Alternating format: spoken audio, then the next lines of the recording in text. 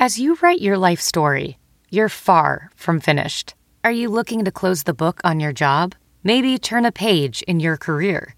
Be continued at the Georgetown University School of Continuing Studies.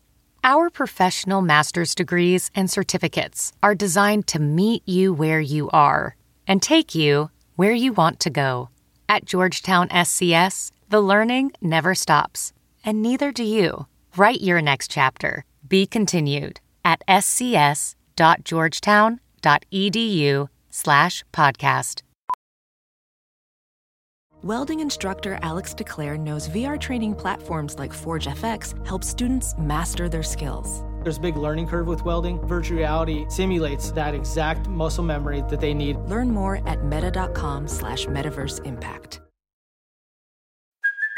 Hey, it's Kaylee Cuoco for Priceline. Ready to go to your happy place for a happy price? Well, why didn't you say so? Just download the Priceline app right now and save up to 60% on hotels. So whether it's Cousin Kevin's Kazoo Concert in Kansas City, go Kevin, or Becky's Bachelorette Bash in Bermuda, you never have to miss a trip ever again. So download the Priceline app today. Your savings are waiting. Go to your happy place for a happy price. Go to your happy price, Priceline. CarMax is putting peace of mind back in car shopping by putting you in the driver's seat to find a ride that's right for you. Because at CarMax, we believe you shouldn't just settle for a car. You should love your car. That's why every car we sell is CarMax certified quality, so you can be sure with upfront pricing that's the same for every customer. So don't settle. Find love at first drive and start shopping now at CarMax.com. CarMax, the way car buying should be. Hiring? With Indeed, your search is over.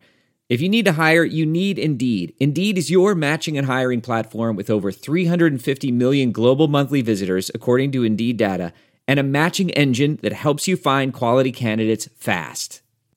Ditch the busy work. Use Indeed for scheduling, screening, and messaging so you can connect with candidates faster. Listeners of this show will get a $75 sponsored job credit to get your jobs more visibility at Indeed.com/match.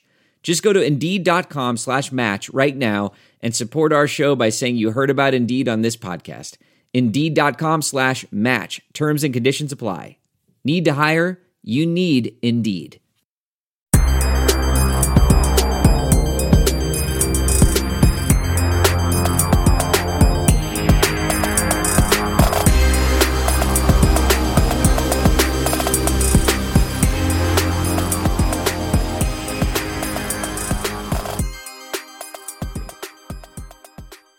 Welcome to another edition of Tag the Roll. This is your host, Mark Schindler. I'm joined, as always, by my good friend and co-host, Jake Rosen. Jake, how are you doing today, man? I'm doing great. I'm very excited for this episode. Yeah, so we finally are doing our first guest episode. That was not meant as slander. I meant because this is our 9th episode, and we have not done a guest pod yet. And now we're really psyched to bring on a good friend of ours, somebody who we look up to and really enjoy hearing his thoughts, seeing his opinions, initially with the Dime Drop, now over at the Ringer, and that's J. Kyle Mann. Kyle, how are you doing today, man? Were you guys like 14 years old when I started doing the Dime Drop? I was at least in high school, so I probably was a little older boy, but yeah. It doesn't feel like that long ago to me, but I start realizing, like, as you get a little older, it's like the laps feel shorter, obviously, you know, that's kind of the way it is. But like, I always think about people who are like in college. Do you ever hear about like players in college? They'll be like, yeah, I watched Zion when I was growing up. They'll name some like super recent player. You're like, oh my God. Like, it just dawns on you how much like basketball goes in a short amount of time. But you guys also pitched this to me as like, this is our first episode. You'll be the guest. You kind of sold it like I was like, it was prestigious. I know this was episode 10. I'm offended. Okay. You did 9 episodes. You sold this to me like, well, we're pitching that you're going to be the, you're going to, you know, you're going to be the feature on our debut episode. I just feel a little shorted. You know, that's all I'm trying to say here. Yeah. I blame Jake. I'll blame Mark for that. Okay. Well, just this finger point. Okay. All right. Bad teammates. Yeah, that's I'm kidding, obviously. I'm flattered to be here. I'm flattered that you. Yeah, like I appreciate it. Thank you. Yeah. So thank you, me. And speaking of the age thing, though, really quick, I didn't feel that for the first time until Asante Samuel's son went to Florida State. I'll never forget. I was watching, like, I just like randomly didn't have class one day. a couple years ago when I was watching the commitment day, and I saw Asante Samuel Jr. I'm like, you've got to be kidding me. Like, because I remember watching Asante Samuel play in the NFL my entire life. So it's just, I don't want to get too caught up in this before we actually get started, but I do have one more for you guys. As I was making my way back home, I was kind of making some calls with local coaches. I'm asking who was catching the eye recently. And they said, oh, there's this middle schooler, Navarro Bowman Jr. He's really legit. God, you can't be serious. I was like, oh, okay. Yeah, swear to God. But yeah, we can get going on, but I feel like I had to add that one to the conversation. Wow. Well, dude, it's like weird to go to like EYBL tournaments and see like people. Because what happens is when you're younger, you take, and this is going to happen to you guys. I talk like I'm like 50. I'm only in my 30s, but like you're going to take like a snapshot of what players look like when they're in their primes and you were watching them all the time. And then you're going to see them in person and it's jarring. Like, I mean, like I remember Scott Pollard, that's like reaching way back. He played for Kansas in the late 90s on some like very good Kansas teams and then played for those really good Kings teams. I saw him at a Pacers game actually one time and he had like his hair was way back here and he had like, I was like, oh yeah, you've been aging and all. You weren't just in some like cryogenic memory chamber where you like weren't aging. Like, yeah. Or then like power forwards from the 90s. I always feel like I see those at like EYBL tournaments, like Sharif Abdur-Rahim and Tim Thomas. Yep. I was like, yeah, they're just like older dudes now. Yeah, I mean, like Ben Wallace looks like Father Time now with like just a full on white in his beard. Like it's insane to watch, man. Because I remember like growing up not too far from Detroit, everybody's wearing like the Ben Wallace froze and headbands when I was a kid. So it's odd to see. But in light of aging you on the pod, we'll transition now. Let's talk about Kentucky because part of the reason that we wanted to have you on, not just to deem you the Kentucky guy, but you are kind of one of the Kentucky guys. This Kentucky team is kind of weird. Like they are good, but I think as Jake put it as we were getting on, this is one. Are they? I don't know. I'm not for sure about that. I mean, going to say, are they? Based on right now, they're 8-2. They're fine. Minus the destruction at the hands of Duke and a bad game against Notre Dame. I mean, this is probably their worst prospect grouping since when? And I don't mean that as a slight. Last year. 2013 was pretty bad. 2015-16 had one surefire pro. I mean, Murray Scal didn't end up being what we thought he would be. Just probably misevaluated, probably missample. I feel like we've gotten better about gauging samples, you know. Sample has become a word that I just feel like people are more careful about maybe in recent years. But yeah, this team is strange.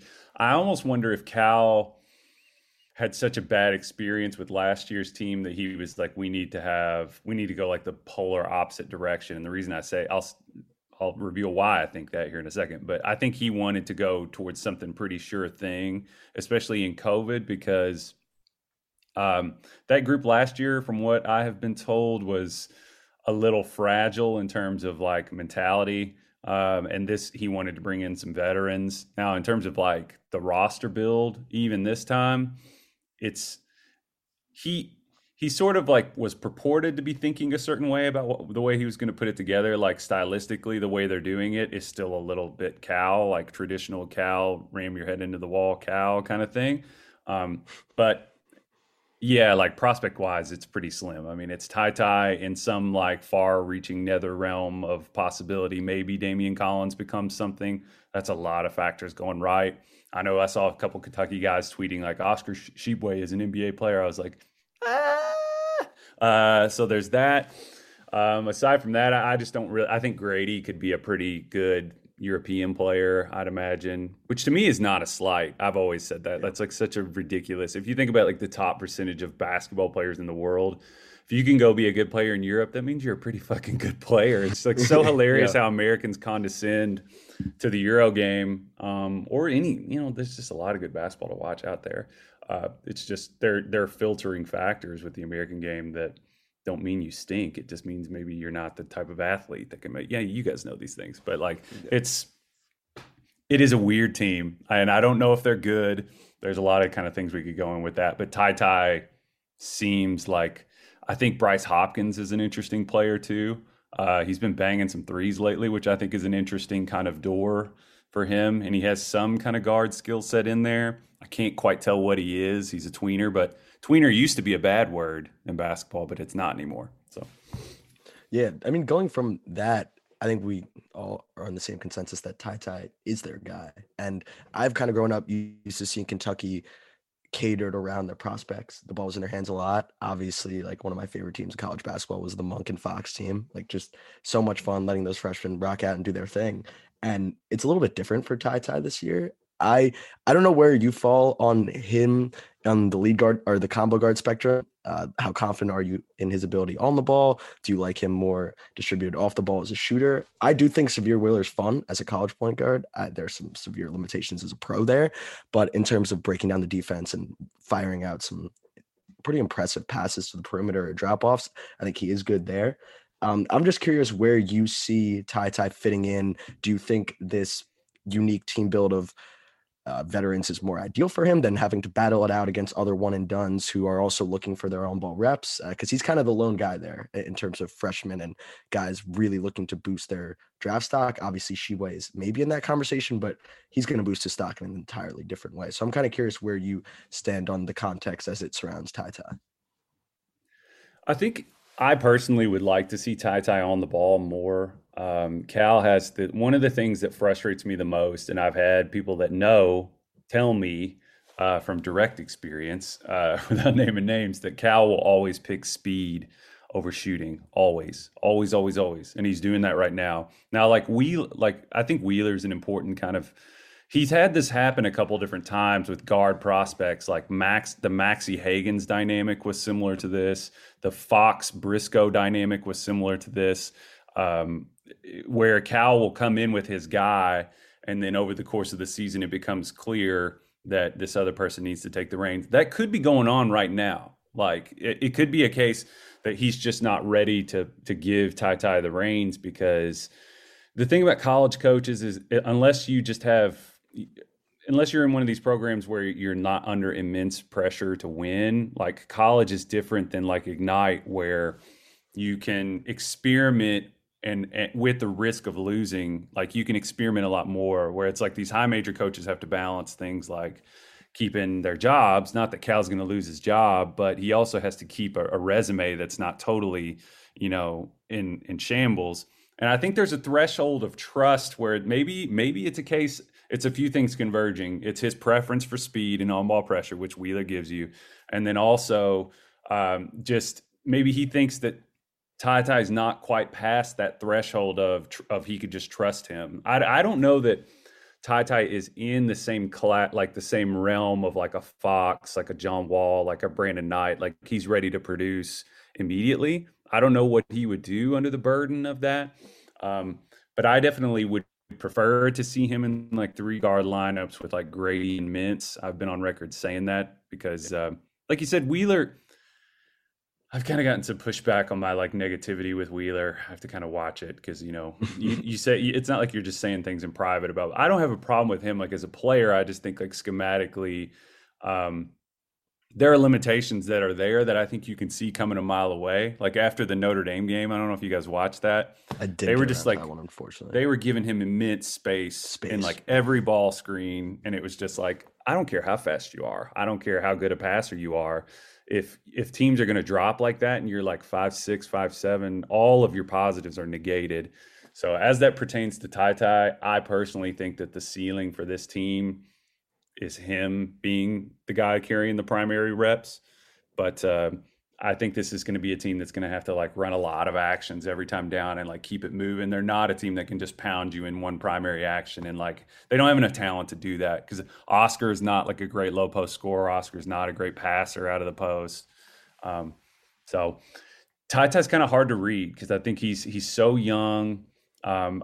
This is the case with a lot of Kentucky guys. We're just not going to see anything close to what he's going to be at Kentucky, in my opinion. So that probably will segue to some of the other things you want to talk about. That's definitely a good segue. I do want to ask one more question before we fully move on. With Ty Ty, I think there is a very stark contrast with him versus Wheeler. Like if Wheeler, you're going to go under, you're going to make him beat you with the shot. You're not going to give him any room to beat you with blow by speed. Ty Ty is kind of the opposite end of the spectrum. He's going to kill you in the mid range, very proficient as a pull up shooter in the mid range with a floater. But in terms of getting all the way to the rim and making you pay, that's probably one of his bigger weaknesses. And I really do love how you point out that Kentucky is going to have to kill you and wheel and deal you with actions, because Ty Ty, especially if you're just relying on ISO stuff off the bounce, that's where he's going to lack as a ball handler. But I really do like his craft, his patience in the pick and roll, getting to his spots. He's really good there. And I do think there is some stuff there as a passer as well. So my kind of thing would be, do you think it's realistic to employ Ty Ty as like a lead ball handler, given, I know you said you want to see him on ball more, but is that more so as a prospect or just for Kentucky? Like, you think that gives Kentucky the best shot at winning the basketball game, even though despite his ability to get to the rim? And does that kind of coincide with, hey, we're going to kind of switch to how we're playing. We're going to stray away from all the ISO stuff and just pound like pick and roll into a second side action, into a third side action. And like, we're going to start with Ty Ty because I trust him the most there because of Wheeler's limitations. I know that was a lot, but kind of take it as you will. I think I see what you're saying. Yeah, I mean, I think they're already kind of realizing they need to play that way. It's both, honestly, at the same time. I think they're realizing they need to play that way because against UNC they definitely did. Wheeler played a lot better, which could delay the whole process. I don't know. I don't. Did you all get to see that game at all? I mean, I have to watch UNC. Yeah, I did watch Notre Dame, but yeah, no, UNC. North Carolina. They looked like they didn't want to be there. It was I don't know, UK fans are like, woohoo, fire the shotgun in the air. It's like, yeah, I mean, they did, but Carolina it was pitiful. Like Caleb Love he played absolutely terrible on ball defense. I think that this has been this reticence to move like a scoring. Cal's had a few guards now where he's had some reticence to move them on ball. Maxey was the same way, like I was saying, like, and that's been kind of a developmental thing with Maxey. Doc Rivers said it really early on in his career. He's like, he's got to decide which he wants to be, like a playmaker or a scorer. It's like maybe, but I think that Cal has this fear of putting a primary scorer or just a shooter, as his primary initiator. That philosophically is a place where I differentiate from him. Like I really feel like in today's game, now Cal, who are you going to pick between some idiot nerdy ass guy like me or John Calipari? He knows his shit. I mean, I'm just saying, I like to have a shooter. Like it's like Murray played off the ball at Kentucky. Tyler Hero 1000% should have played point guard at Kentucky. I've said that numerous times. And if you see it, I just think that he would rather balance. And I guess what it comes down to is, does what happens on the court totally dictate where these guys are going to go developmentally, or were they going to go that direction either way? There's sort of a like Schrodinger thing going on there. Like the reality is, like, what happens in the games isn't the whole story. What these guys do in college, the recon that these teams do about what they learn, how they grew when they were in college, things like that. It's not all kind of contingent on the games. Like, would Devin Booker, where would he have ended up if he had been on ball more in college? Clearly, it didn't impact him that much because he was just. And on some level, I think the guys kind of are what they are. Maybe Kentucky gets you ready in like some intangible ways, or these high major programs get you ready in some intangible ways. But Ty Ty, I think by the end of the year, like I said, I think he's going to need to be on ball more for his own good and for the sake of the team. That's just my philosophy. So it's kind of a sidebar off that. No, you're good. This is the ramble pod. Trust me.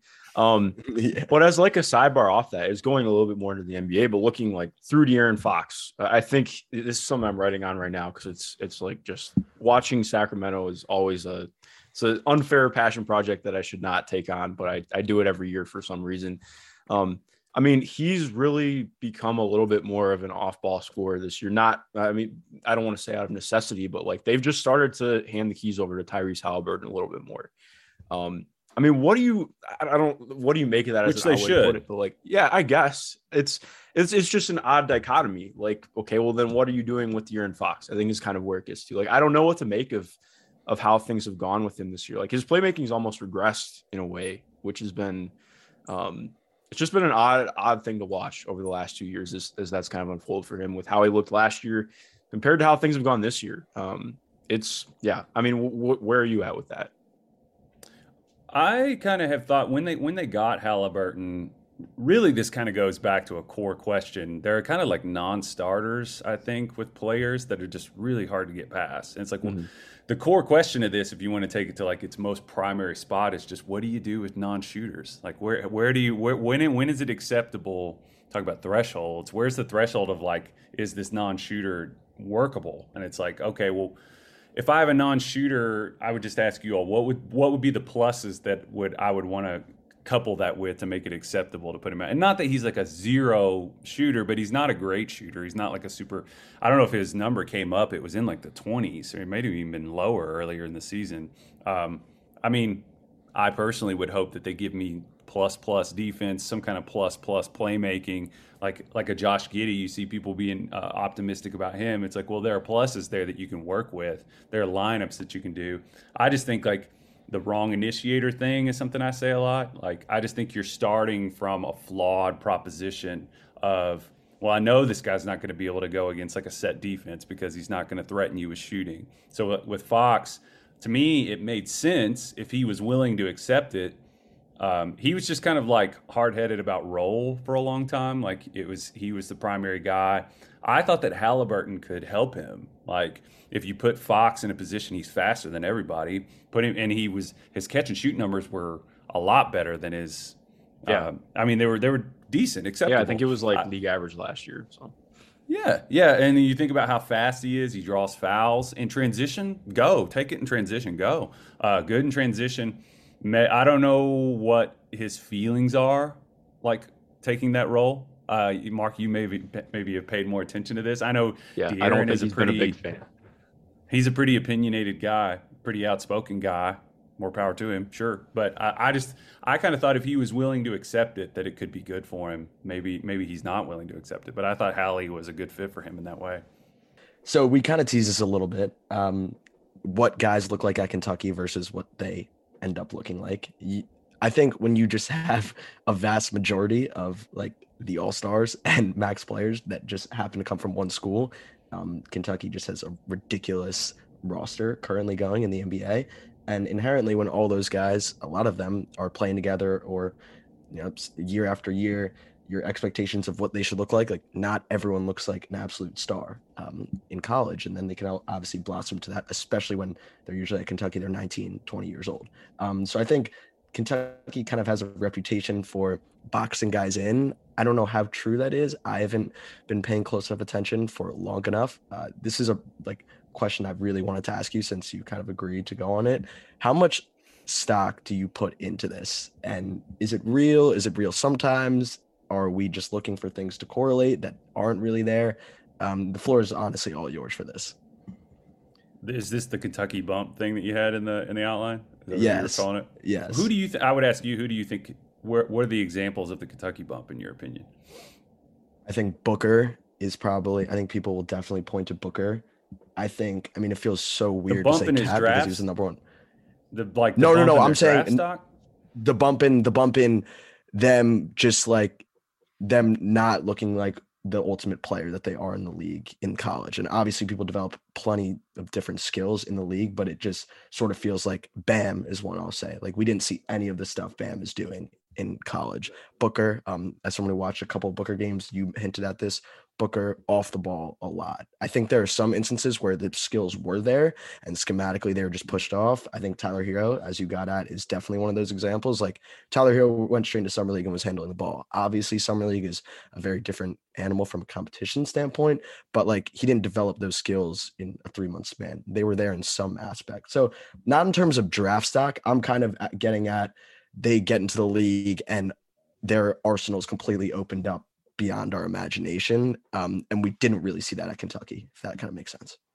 It does. I think I don't know that there's a catch-all answer for it. I think usage is a big one. I mean, some of it is, Cal was an innovator when it came to embracing like dribble drive, get to the rim, embracing like, he didn't embrace like the 3-point shooting aspect of it, which we're still seeing a lot of that. But he doesn't like I said, he doesn't like to put like those combo shooting guards at the one, mainly because I think he isn't in love with like pull up threes at the point of attack. Like he's not somebody that likes that. Like that's probably why. Well, they also had Tyler Ulis when Murray was here, but who was a pretty damn good college player. I think people forget about that. But yeah, I think usage is part of it. I think that like with Carl, I think some of the things you'd have to go a little more specific on Carl, like with that team. Willie is like a person that I find myself disagreeing with Kentucky fans. If you really want to, like, that's one that I've like really irritated some people with, because Willie was like an All-American he was like the token All-American on that 15 team, which he was not an All-American. Like, it was fucking ridiculous. Like,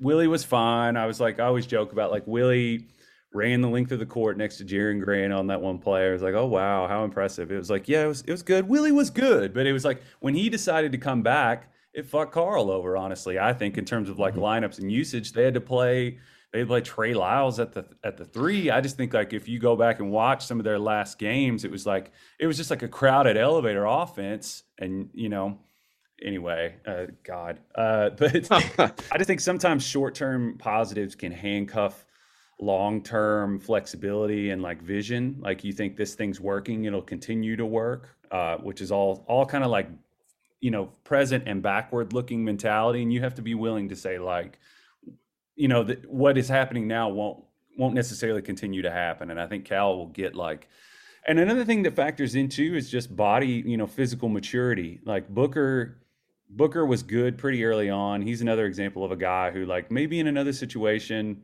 if the Twins hadn't come back and had just been like a Ulis Booker backcourt, maybe his reps would have been different. Maybe we would have seen those things on ball in college. He physically wasn't ready to defend, I know, at a high level at the end of the year. He got just absolutely chewed up by like Wisconsin in particular. That's another thing that factors in. It's always going to be a thing. It's like, okay, we're not going to see what these guys are, when they're 19. Some guys that are more physically prepared, like Wall, was unbelievable at Kentucky because he was physically just so dominant. Anthony Davis, same thing. His physical tools were there. Bam is one. You have it in your outline, guys, that you're wrong about. I don't know if you want me to go ahead and talk about this. Oh, go ahead. He's a guy I whiffed hard on. And that was me talking about like looking backward. I was guilty of it. Basketball, I wasn't like really following it full time at that point. So I kind of had my opinions up to that point and hadn't really noticed like, oh, basketball is like really changing, like schematically, like the way these guys are used. I thought of Bam as like a runner, jumper, dunker type. Like I remember I had a friend who wrote about the Pacers and I was telling him, I was just like, I wouldn't draft Bam. I was like, he couldn't, at that point, he couldn't like, had no bag around the rim. It was either dunk it and I just was not seeing the ways that he could be useful. So that was one that I really missed on. So totally, that was probably my worst. Well, I mean, on the flip side, give yourself some credit. I'm sure there have been guys who are spot on. Like, who was someone you really nailed it on for coming out of Kentucky? I had a pretty good idea what Maxey would be. I was really high on Murray. I thought Murray should have been picked. What did he end up going in that draft? 6th? He was like 7th, I think. Yeah, but he was awesome in college. Murray was awesome in college. That was one, I guess, both sides of my mouth here. I was like, I saw him being an elite movement shooter in the league. I was just like, this guy. I thought the Wolves should have taken him. I thought like the Carl Murray dynamic would have been really, really fun. I didn't know why they didn't do that. They even passed up the chance to do it. Yeah. Anyway, I think they took Chris Dunn. Didn't they take Chris Dunn? Dunn, yeah. I'm still very sad that Chris Dunn and Ben Bentel both didn't work out in the NBA, but neither here nor there. Were those your guys? I loved Ben Bentel, man. I thought I was like the one team that I followed along with that much that year, and I was like, oh, Ben Bentel's gonna be a guy. It was not a guy. So, yeah. Going back, I mean, aside from like the obvious ones, like I wasn't confident about Eric Bledsoe, which that one ended up. I always joke with Milwaukee Bucks fans. I'm like, hey, I like teased them a little bit about Bledsoe. I was like, look, if anybody knows what it's like to have Eric Bledsoe shoot them out of an important game, it's me. Trust me, I sympathize. Like I know what it feels like. Hero, I was pretty spot on with. There were guys that I believed in more this is a really random pull. I don't even know if you guys remember this guy, but Sasha Kalea-Jones was a guy that played for Kentucky for a little while. And man, he would show some glimpses. He had like beautiful shot mechanics. He was big. He was like a legit 6'11". He'd come in and just like block a couple shots. Problem was he just didn't really know how to play. And I had people that would tell me that like he had some like homesickness, or that's, speculation. I don't want to be reckless here, but just never could quite put it together. And ended up transferring to NC State, and then he was out of there pretty quickly too. It just kind of, I always thought he was a guy. And Cal's tolerance for face-up fours, face-up fives to stretch is just very low. Like, he just doesn't let people do it. It took him most of the year to let Olivier Sarr shoot threes last year. And it was like, he started playing well the moment he did. Cal's kind of like, this is a trade school where you're going to come in here and learn lefty righty hooks, and that's the way he likes his bigs to play. So I've had plenty of misses. I thought EJ Montgomery would be a good passer. I learned some lessons. Ball skills don't always imply IQ. Is a hard lesson that I've learned. Even though a guy is fluid and he looks like he can pass it, shoot it, doesn't necessarily mean they know what they're doing. Not very spot on. I do want to go back and harp on the age thing, like, because as we mentioned, a lot of Kentucky's guys, especially the prominent ones, are one and dones, and we're catching them at Kentucky and we're evaluating their quote unquote college sample when they're 19. And I do want to compare that to someone like Mikal Bridges at Villanova. We give Nova so much props.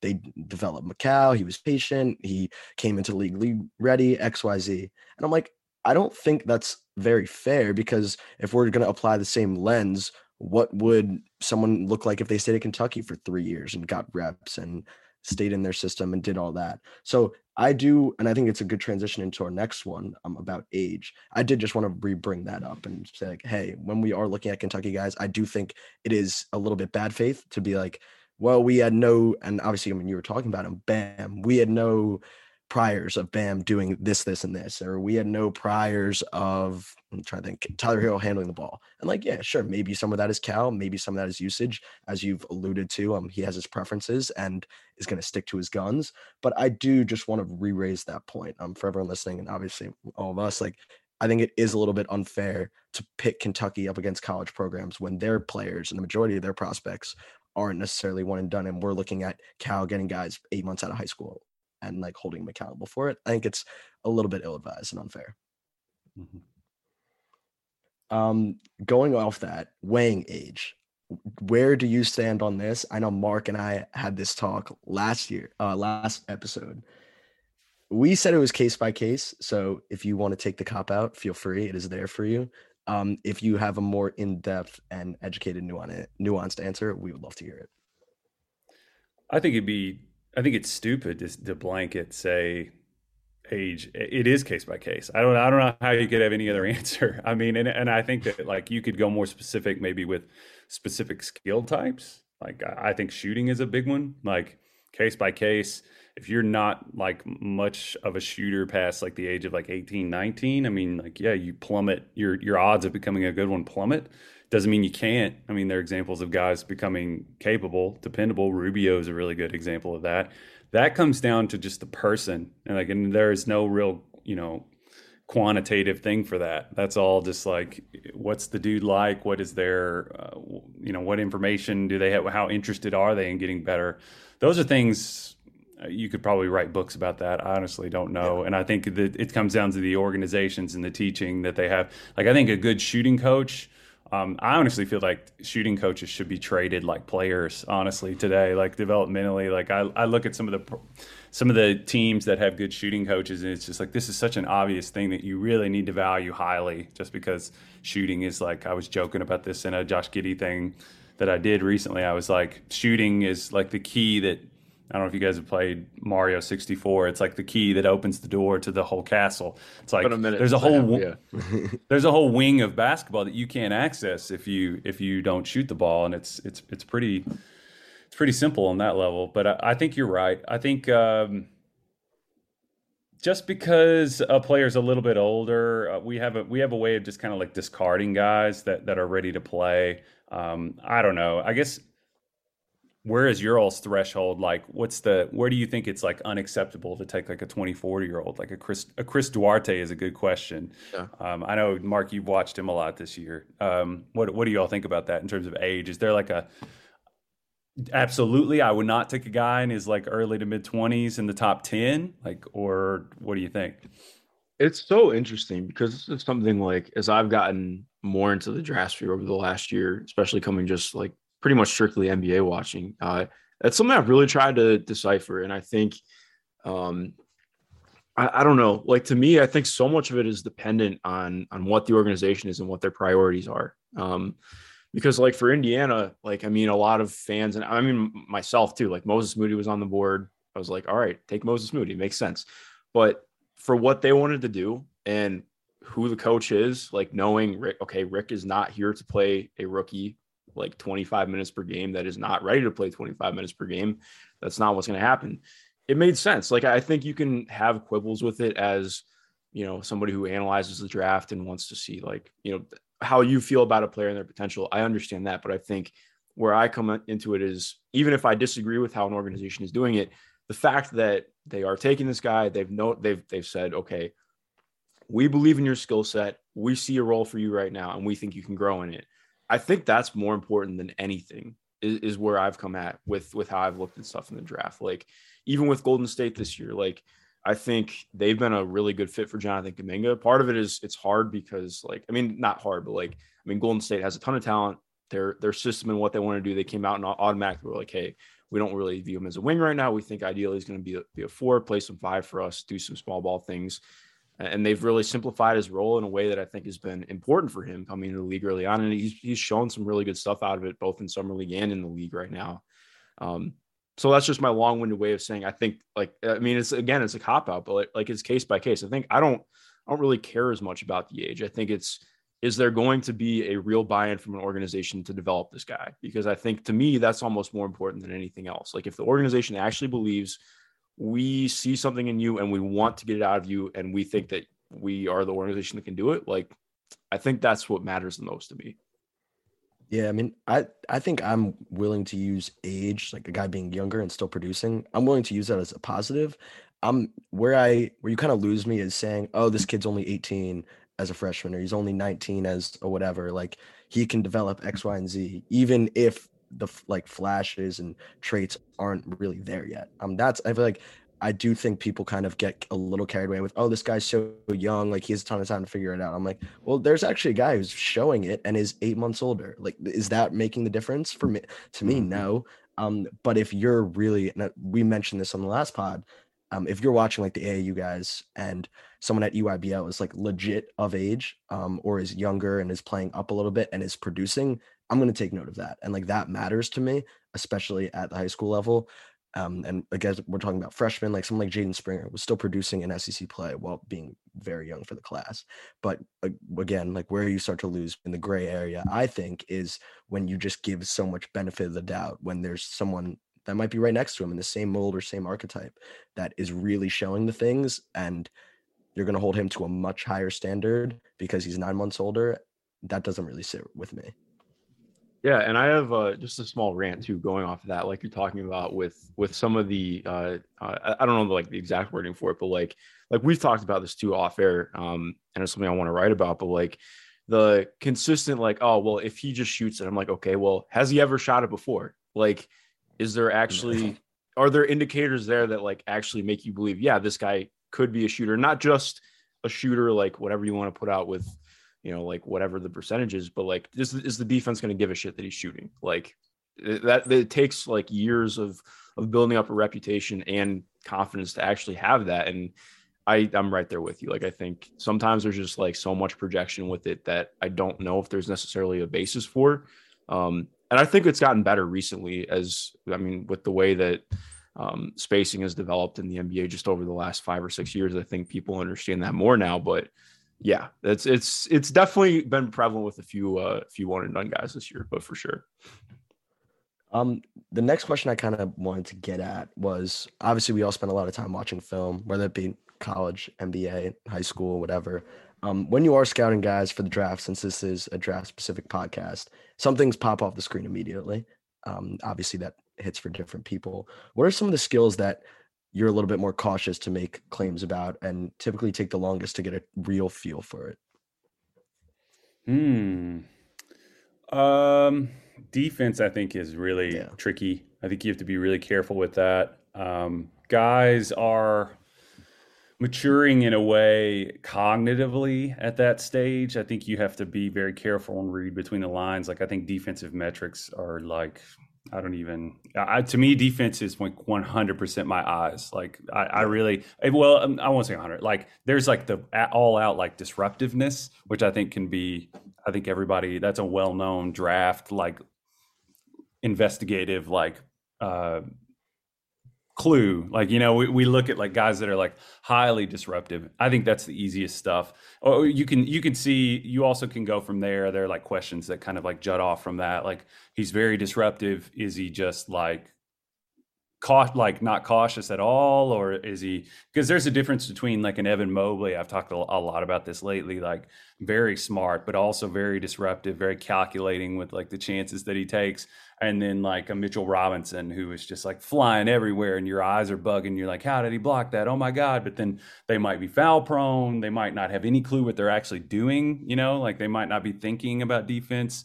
But I think guys, their ability to, I think that's probably the hardest thing to scout. I think whenever you watch people talk about the draft, is paying attention to possessions and watching guys kind of calculate, because you can be off with it. Ayton is a big one in college, that like when Ayton was coming out, there were a lot of people that were just like, he's slow. He's not, he doesn't understand what's going on, things like that. I think you kind of just have to look a little closer and be like, okay, that guy's just really learning, or something happened with their teammate. It could come down to the way they're being played in a lineup. I know he really thought he was a 4, even like early in his career with the Suns. He kept publicly saying, I'm a 4. I think Chris Paul has been so wonderful for DeAndre Ayton. Like, it's been a joy to watch, just because Ayton is just such a sweet, wholesome, like very like sincere person. Like when you hear him talk, and Chris Paul will just come in and be like, no, it's like, it was like really funny. Like at the beginning of the year last year, the amount of yelling that Chris Paul did, not that that's the way to handle anything, but I just think that's a side tirade. I think defense is probably my answer on that. I think that's the one thing, at least I know I have to be really careful about. Shooting, like, I think you just have to be careful, like how you categorize shooters, like, and there are a million things that sort of branch off of that too, how quickly they shoot. Even guys that you think are good shooters, like, have to make tweaks. I know, like we talked about Tyler Hero, he tweaked his shot. Cade has tweaked his shot. Tons of people have come into the league that are perceivably good shooters that have to make adjustments, because the one thing, and I think you really pick up on this more in person, I noticed whenever they were using sort of like in the bubble, they were using those like floor level cams a lot. I think the average person maybe doesn't detect just how quickly you have to be ready to go when you catch the ball in the NBA. The margin for error time is like very underestimated, I think, for the average fan, because when you're watching over top, and I'm not acting like I'm some expert, but these are things I've had to kind of calculate on my own. When you're watching from the top, you can't get a sense for that, really. Like, the NBA game is so quickly, and anywhere you can like shave off seconds or like utilize the time that you have, it's really important, I think. So God, there are like 100 ways I think you can answer that question, but that's just a couple off the top of the head. No, defense was definitely one for me, and you might have even got at an outline that I'm currently working on for next piece, which is weighing instincts, as you mentioned, like the Mitchell Robinson stuff, versus structural proficiency, making a rotation, stunting at the right time, kind of doing the things that we're working on in shell, like, and are you able to take that from shell to the real game versus the guys who are like seeing things 2 steps ahead. I think it's such a fascinating thing to weigh. I'd also add passing. I think obviously they're the guys who jump off the page immediately. Like, I'm not talking about the guys that are throwing skip passes at a pick and roll 2 minutes into the game. Like, we know those guys are good passers.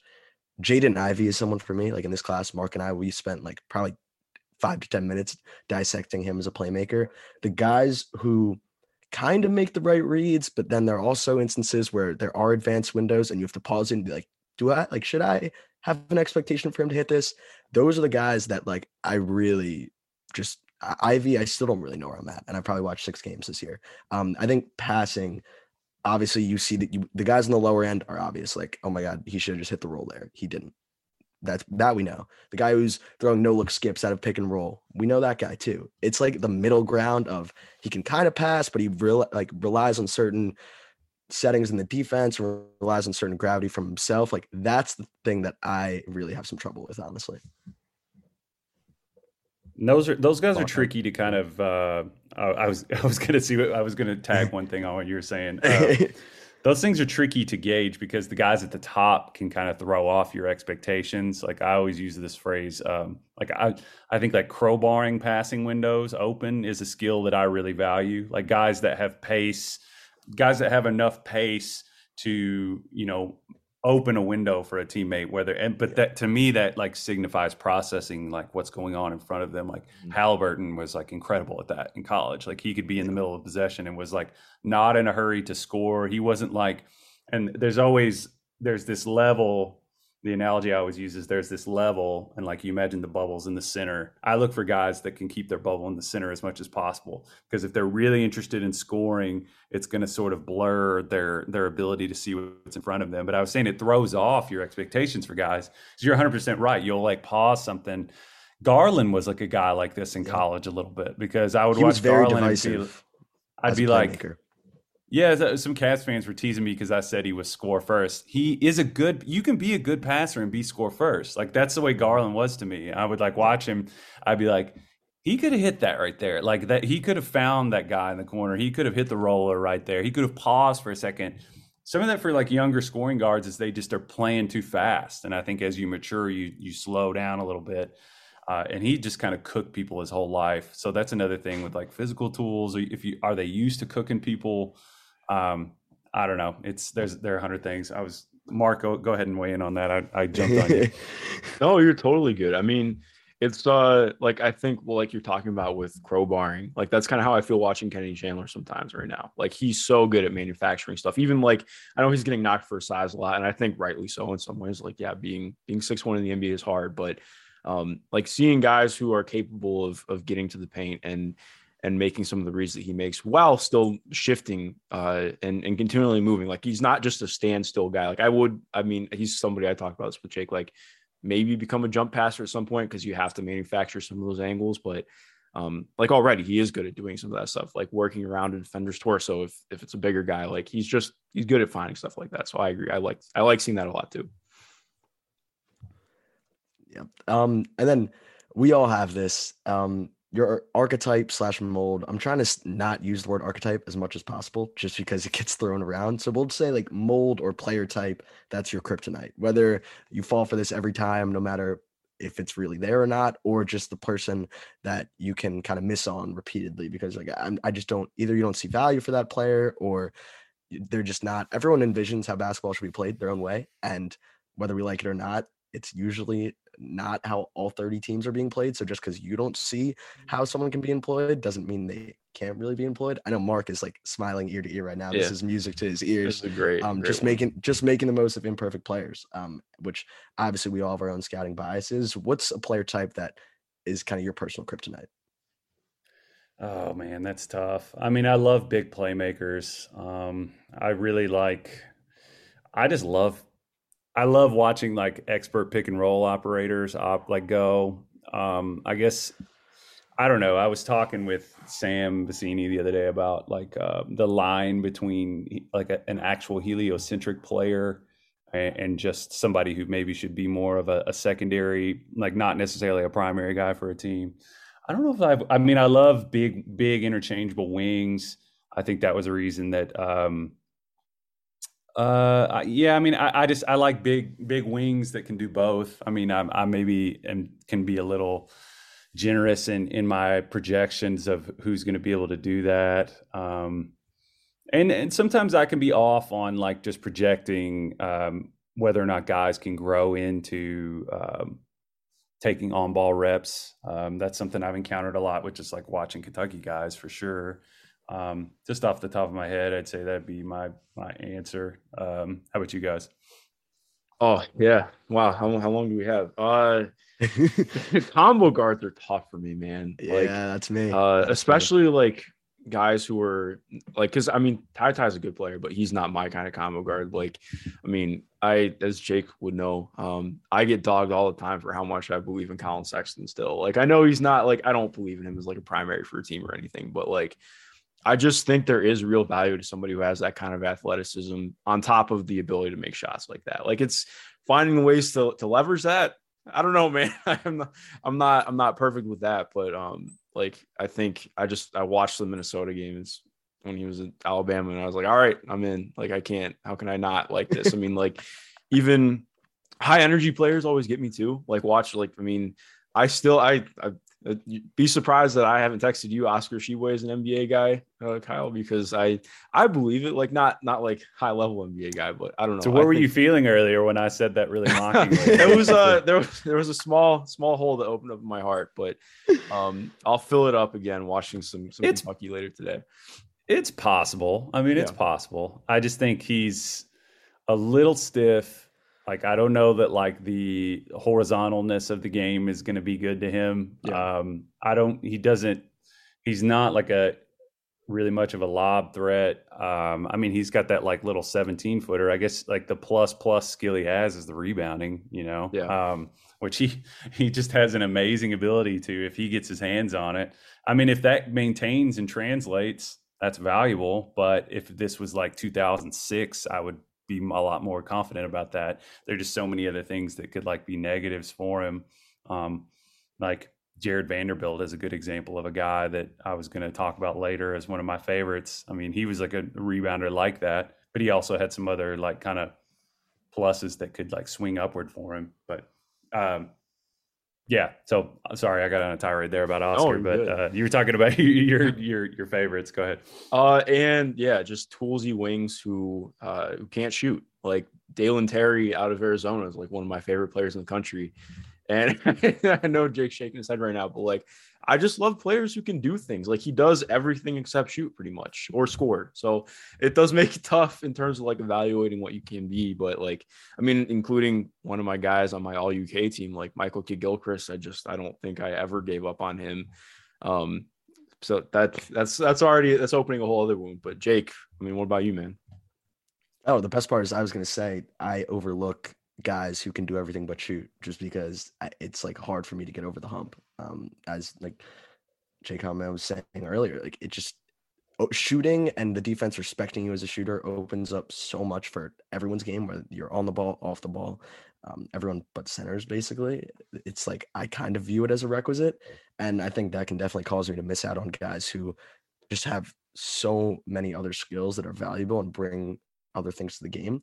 And that's kind of something I'm trying to work with. Scotty Barnes, like perfect example of like, I was much lower on Scotty Barnes than I should have. Like, I'm not saying should have been, because I don't necessarily fully regret the process that I took with him, but in terms of where he's going to go in a redraft, absolutely too low. And so just battling that and being able to maybe take it with a little more grain of salt with some guys, if everything else is there, recognizing what is projectable with shooting, which I still kind of have no idea, and Scotty just makes things much more confusing with that.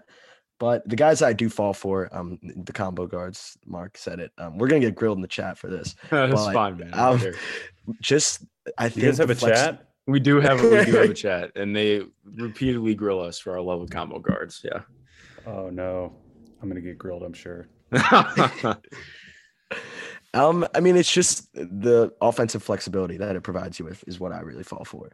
Just the ability to go on and off the ball, being able to employ multiple creators, like someone like a Bradley Beal or a Book or a Levine. Like those guys, just my mind can go in so many different places as to who you can slot next to them, because they can take care of, like, especially someone like Levine. He'll take care of your paint touches. He'll put pressure on the rim, but obviously there are some playmaking warts that you're going to need to pick up in other places. But for the most part, you can play him alongside anyone. Defensive, obviously, you're going to have to take that into account. But I just think the flexibility that they give you from an offensive standpoint is awesome to me. I'm with you on that. Like that's like flexibility. Like that's one like philosophy that has really like blossomed for me like lately, that I've gotten pretty insistent about like in modern roster building is I want to have as much interchangeability as I can at 1, 2, 3. So like when the Hawks were building their roster, like within the last couple of years, awesome. I was just getting very happy. Like, I mean, Kevin Huerter is like I like love Kevin Huerter. And then when they got Bogey, I was like, oh my God, this is incredible. So you put Trey, Bogey, and Huerter out there, and it's that's fun for me. I think that's why I'm so insistent on taking it to Kentucky. That's why I was kind of insistent on, like, I'd like to see that Grady, Ty, Mintz line up more, because I like to, you relentlessly put pressure on the defense if you can cycle through, that primary action, kick, spot up, either shoot it, just keep them going for an entire clock if you can. Like, I just think that flexibility. And some guys like you were talking about, Mark, like the guys that have those caveats to their game, maybe you hold on to your receipts. That's just what I say. With a guy like Sexton, it ain't over. Like, I mean, it depends on what he talked about, like role stubbornness, role malleability, whether or not like Fox, their ability to be like optimized may be contingent on their ability to be realistic about who they are as a player. Like if Sexton is dependent on being a primary scorer type on a team, and he wants to go to like a Knicks and be like the prime, like Randall was like, I'm a primary. He was like, I'm going to go where I'm a primary. And the Knicks love Randall. He has like connections there. They come here and be a primary. We'll pay you. We missed on all our free agency targets. And he goes there and has an all-star year. I just think there's a lot of, sorry, Knicks fans, but that's tough. I'm a Knicks fan. Like, would Randall be willing to go to another team and be a different role and be like more like contribute to like real winning? I don't know. Like, that's guy to guy, but always hold on to your receipts, because I got a lot of shit for loving Jared Vanderbilt, like, and then I'll randomly get people be like, hey, blah, blah, Jared, it's like, these things have to play out, and there's so many different kind of arcs, like with who the players are as people, where their willingness to adapt as their careers go on really dictates the kind of success that they're going to have. Like, I never would have thought Rondo'd still be putting around in the NBA in 2020 and winning a title like he did, but he did. So, Now, before we fully move on to the last section, I do want to tease you a little bit. If talking about offensive flexibility, especially 1 through 3, Sky Clark aside, if Kentucky was able to sign Nick Smith and roll out a 3-guard lineup with Shaden Sharp, Nick Smith, and Cason Wallace, because Nick Smith, if Nick Smith does not pan out as I think he's going to, I'm going to have to take multiple looks in the mirror with my combo guard appreciation, because you might be the one. All right, moving on to the last part. I wanted to talk about your video process. This was the most exciting thing I was looking forward to. As someone who's been watching your videos for pretty much probably 3 to 4 years now, and especially when I got into the draft stuff, I am completely incompetent when it comes to video editing. Writing is a different thing. I can watch the clips, I can write. I'm cool formatting. The video stuff I've tried. It is impossible. I don't know where to start. So I have a lot of admiration for guys like you and other people on YouTube who do this. I'm curious to compare it to the writing process, and Mark, you can obviously chime in with your stuff as well. Like, are you casually watching and just building up storage of clips to then go back and pick and use to represent them in your video? Or are you like brainstorming an idea, you find something you want to lock in on, and then you're like, okay, I'm going to watch these X number of games and look for these specific things to then implement into the process? It's a case by case thing. I know it's not a cop out, but it's different. I mean, if I go into it, like the easiest topics to pick will be like, I'll be casually watching a player and I'll be like, that player's interesting. That's a simple enough starting point. If I'm doing something, and I'll be like, over time, maybe I will have noticed this got better, this got worse, or I just want to update, circle back. Some players just on their own are interesting enough subject matter. And then in terms of like conceptual things, sometimes you do some like sniffing around and dead ends, like that happens. Sometimes I'll have a hunch. I'll see a stat. I'll be like, oh, that's interesting. You'll go in and then start to investigate it and be like, oh, that was like misleading. That wasn't anything. So there's a lot of trial and error. For me, in terms of like my process, when I'm actually like in it, like watching somebody, I think one of the reasons my process is so just like tedious is to my own detriment. Like I have a slow process. I always admit this to people. is that I'm pulling clips as I go and then going back through them, which is maybe not the best way to do it, but I try to pull as many clips and in my notes, just like have specific clips. Like, I know I don't want to out Ben for this, but Ben has told me that he is the polar opposite. Like he like takes a clip and then just writes about that clip. I just kind of have a narrative that goes along and then I kind of fit the clips to it. So that requires me to come back. But in terms of like the volume of what I think the threshold of what is acceptable, like for a player, is high. I'm definitely not one of the, I'm like, I lean tape. I know sometimes I'll get lumped with like the analytics people, which is, I think is kind of funny because I'm like not that type of person. I don't look at stats like with a player until like the very end. Like I actually actively avoid them. Sometimes I'll use like advanced metrics like on Synergy as like a lead if I'm trying to find guys, like discover people like that I'll like try to see. But in terms of like you were saying, like amounts of games, at least 6 games. 6 would be like way too few in my opinion. Like if I'm like watching a rookie and I'm trying to like assess them, I mean 10. I remember when I did the Zion video, he had played like 20 games and I watched all 20. That was grueling. Like I didn't have a baby yet. Jesus Christ. That was like, but I think people notice that stuff. Like if you take your time, and like that's an advantage that like you guys have. I assume both of you aren't married without kids right now. I mean, if I always tell people who ask me, I'm like, take advantage of your time. Like, 'cause that's the huge advantage that you have on people like me, on Jonathan Sharks. He's married and has a kid. Like we just can't watch as much. Like it's really difficult. Some of those video platforms are handy for that. But I mean, my volume like threshold for what I think is like acceptable is like, I just have these, I'm very principled, like and snotty and hipster in some ways. That's like I said, is self-sabotaging sometimes because it keeps me from like putting one out like every 6 days. But that's kind of my approach to it. I'm a purist in that way. I think you gotta, I don't, there's an example that I was thinking of. Like I grew up in church. And I remember this randomly flashback. I have like a real associative memory, and I just had this flashback the other day where I was at this like revival, and this guy went up in front of the church, and he was like, "This woman walked up to me and said, 'Pastor, you're not praying. I know it.'" And he was like, "She was right." He was like, he knew, no one else knew, but she knew. And I was just, I don't know why that memory came to mind, but I was always like, I always have in my head this person who's just like, "You're not watching and I know it." And I always think of that person. I'm just like, so there's no phoning it in. Like, I'm always like, I'm just principled on that kind of thing. And I'm not saying everybody's not like that, but I believe in watching and watching a lot. I'm a tape guy. No, I mean, that sense of completion is definitely something that I relate to. Obviously, the process stuff is also relatable.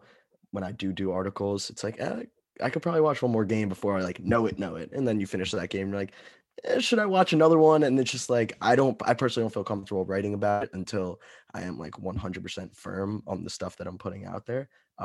Mark, how do you feel about this stuff?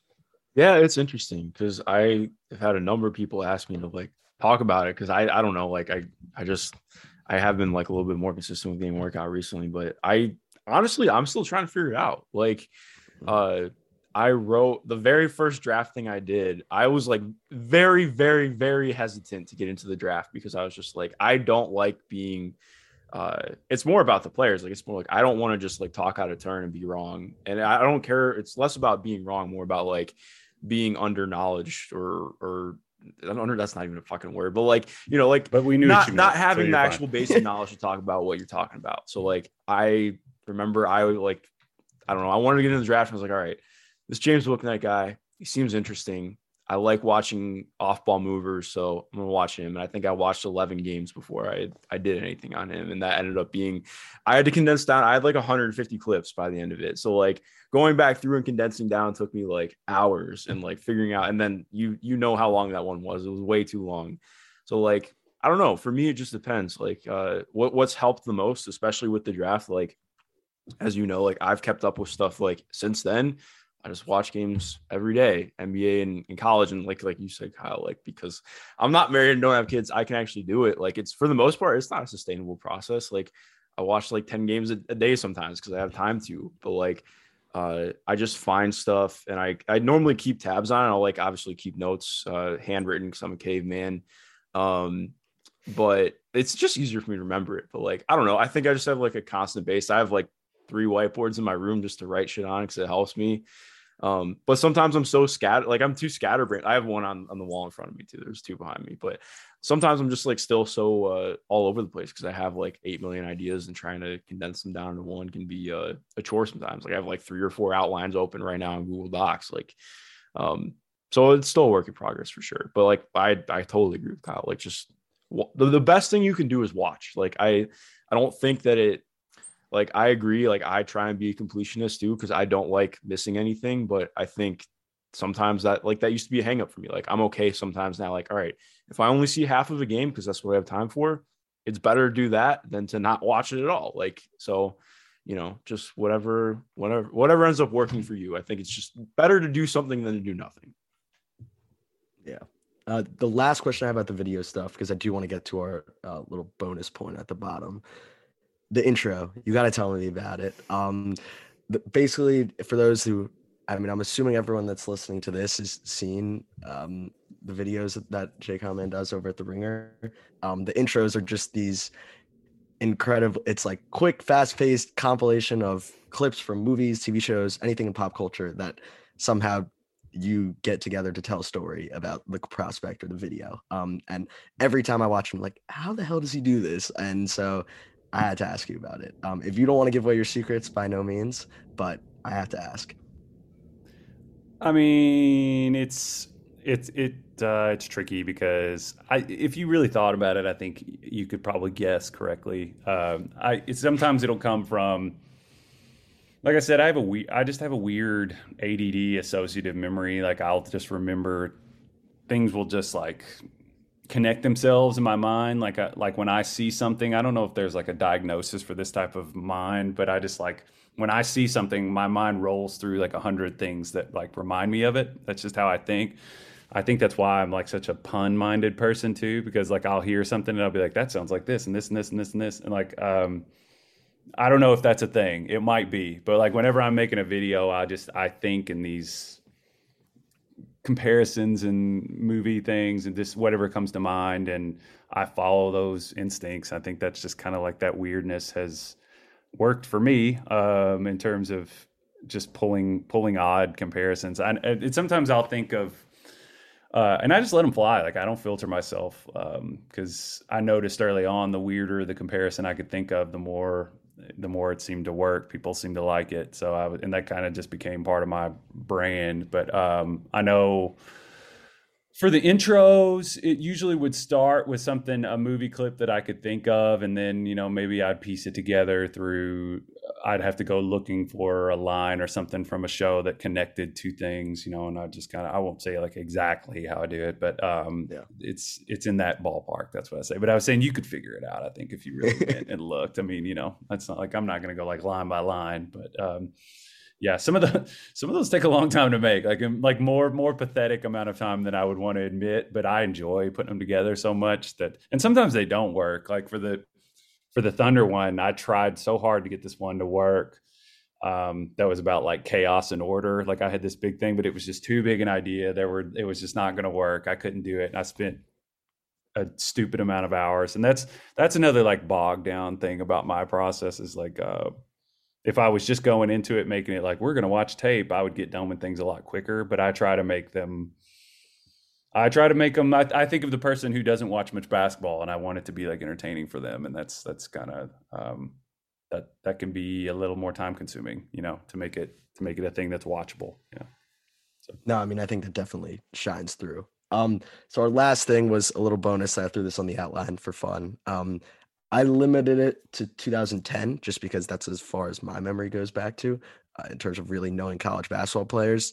I kind of challenge everyone to make their first team All-Kentucky, and the criteria was based on your personal preference and defining that however you like. Who wants to take the floor and go first? I did not realize it was 2010. But I only have one guy on it who is that's how bad I am at reading outlines. But I promise that I did keep in touch with the rest of the guys.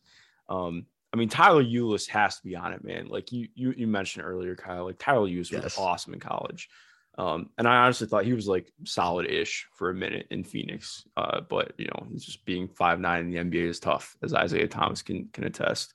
John Wall, because I mean, dude, it's fucking John Wall. I don't really know what else I have to tell people. Like, I'm tired of hearing that the Austin Rivers mixtape in high school is better than John Wall. Because it's not. That's just a lie.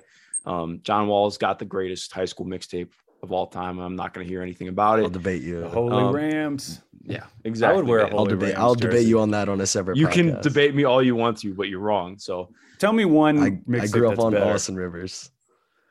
You think think the Austin Rivers mixtape mixtape is is better? better? You're insane. I have a personal That's bias. horseshit, I have man. personal bias, but I will die on the hill. Bias for My what? first- For Doc Rivers' son? I that's think I'll tell you a Zion's is the story. only I one was that's saying close. the first time I ever saw like AAU basketball, it was just a random summer day and it was on ESPNU, and it was Austin Rivers playing a Peach Jam with Each One Teach One, and ever since then I've kind of fallen in love with AAU and high school ball. So that is where my quote unquote personal bias comes from. I understand the John Wall people, but I feel like it's my duty to defend Austin. That was so dismissive the way he said that. Well, Doc won't defend him, so it's probably not wrong of you too. But check yourself, buddy. You gotta listen to that. He was coming from a pro Austin Rivers stance, and he's like judging us. This. That's wild, man. Saying. That's an absolutely wild take, especially defending someone from Duke too. But yeah, I mean, this is where it gets funky because my team is all like it's just based strictly on vibes and what I enjoy watching. MKG obviously is number 3 for me. He would be the 3 on my team. Jamal Mashburn is like one of my 5 favorite players of all time. I would love to see him play in the NBA today. Much better than I think he ever got credit for. You seem way too young to know about Jamal Mashburn. How have you watched Jamal Mashburn? I have this weird thing where like, I don't know, like when I first got into basketball, not to like go on a total tangent, but like I was originally working on a pro boxing career. That did not work out. I had some major health and stuff go on. So I ended up being just kind of like confined to my couch for like a year and a half. And I love basketball, but like basketball's not on during the day. So I watched a ton of like old 80s, 90s, 2000 stuff because there's a ton of games on YouTube. And I loved watching the 2002 Hornets. So Jamal Mashburn, man.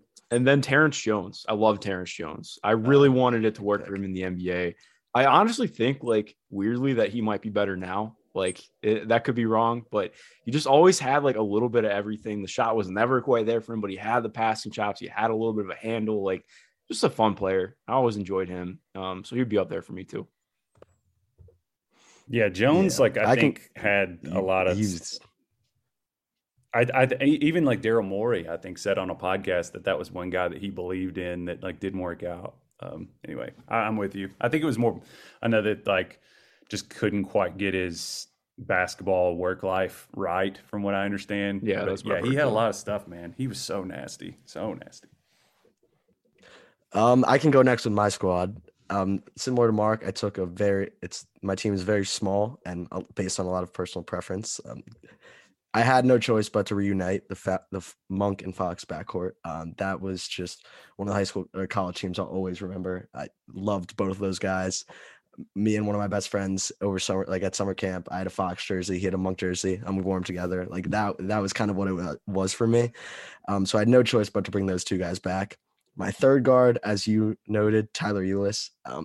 This one was like, I kind of penciled him in that we were all going to have him. He was kind of just like a no-brainer to me. Small guard that probably had no business being as good as he was for Kentucky, especially playing at that level. So I had those 3 guys as my guards. Tyler Hero was a tough omission, but I feel like that was pushing it a little bit. As my the forwards were a little bit thin for me, as I outlined my disdain for non-shooters. So MKG is not on this list, to no surprise. We went the other way, which with James Young, who was on the 2014 team. I mean, it was cool, but yeah.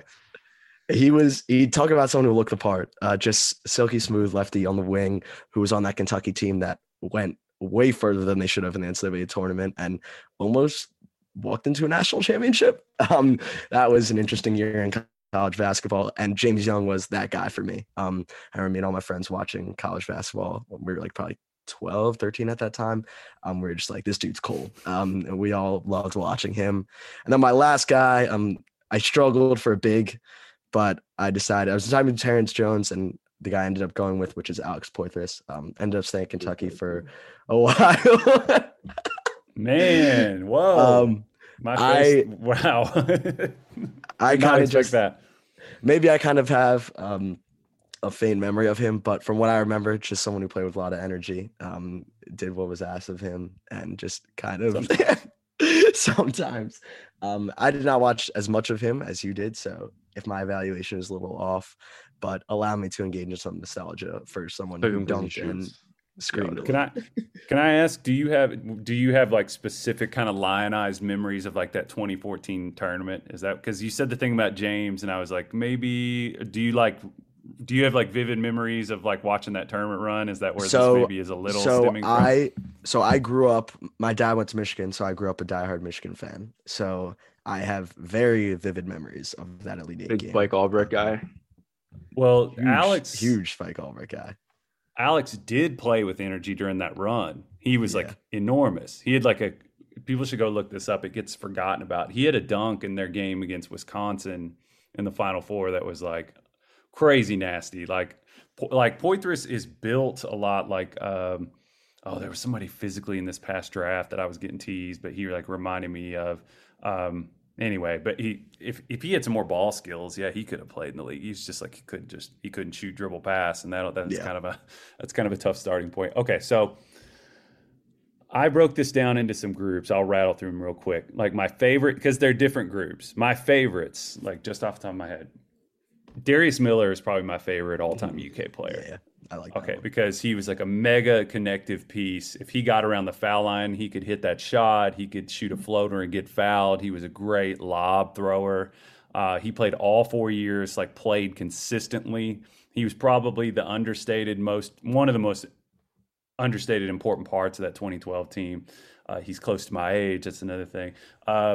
Malik Monk was just like endless fun. I mean, you could go back, like my favorite players like Eric Daniels, that's before your all's time, Tayshaun, obviously, Keith Bogans, Joe Crawford, on and on and on. I love Ron Mercer was sort of like the genesis, my favorite UK player at the beginning.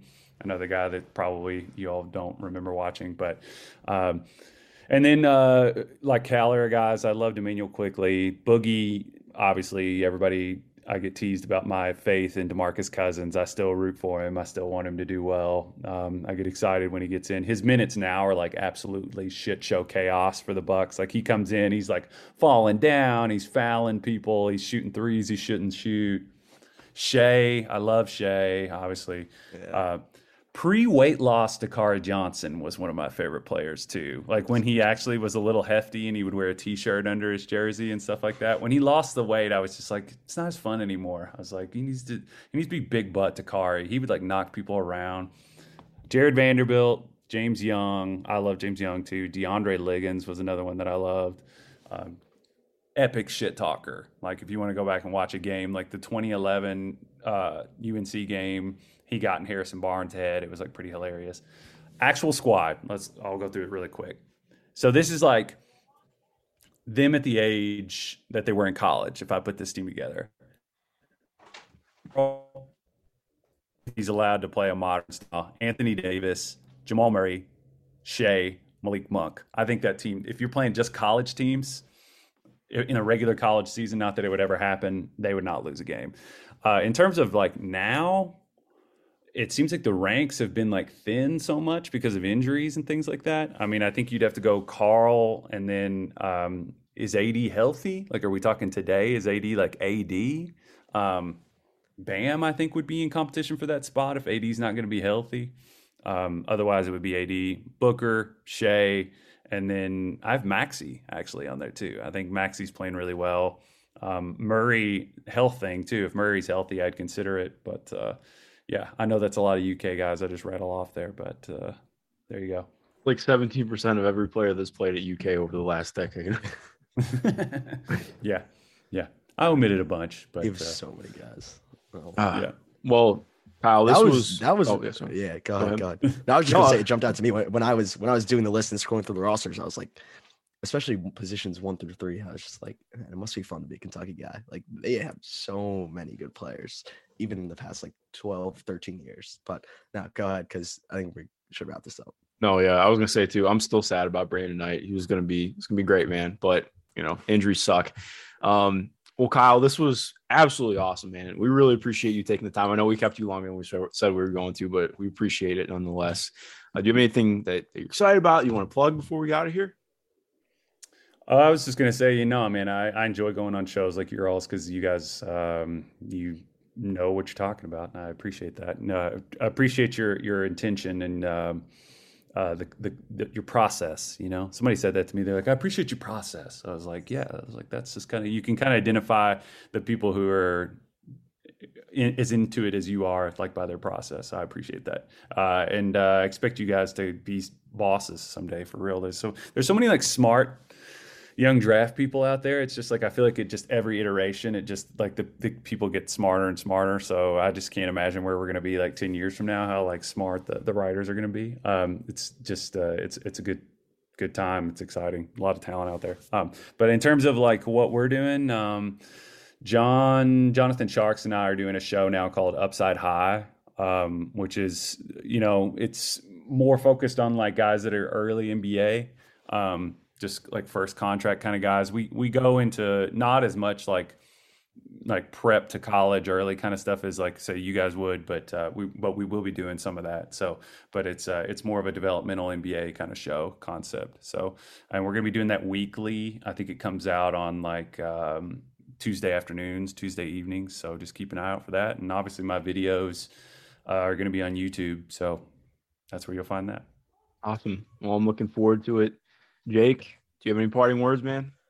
No, just thank you so much for coming on. This was a blast talking UK, basketball, draft, video making process, just all the above. It was awesome. So I hope you guys enjoyed this one as much as we had recording it. Yeah. To everyone listening, thank you for listening. Of course, follow Kyle on Twitter if you don't already. Follow us on Twitter. Most importantly, just have a good rest of your day, and thank you for listening.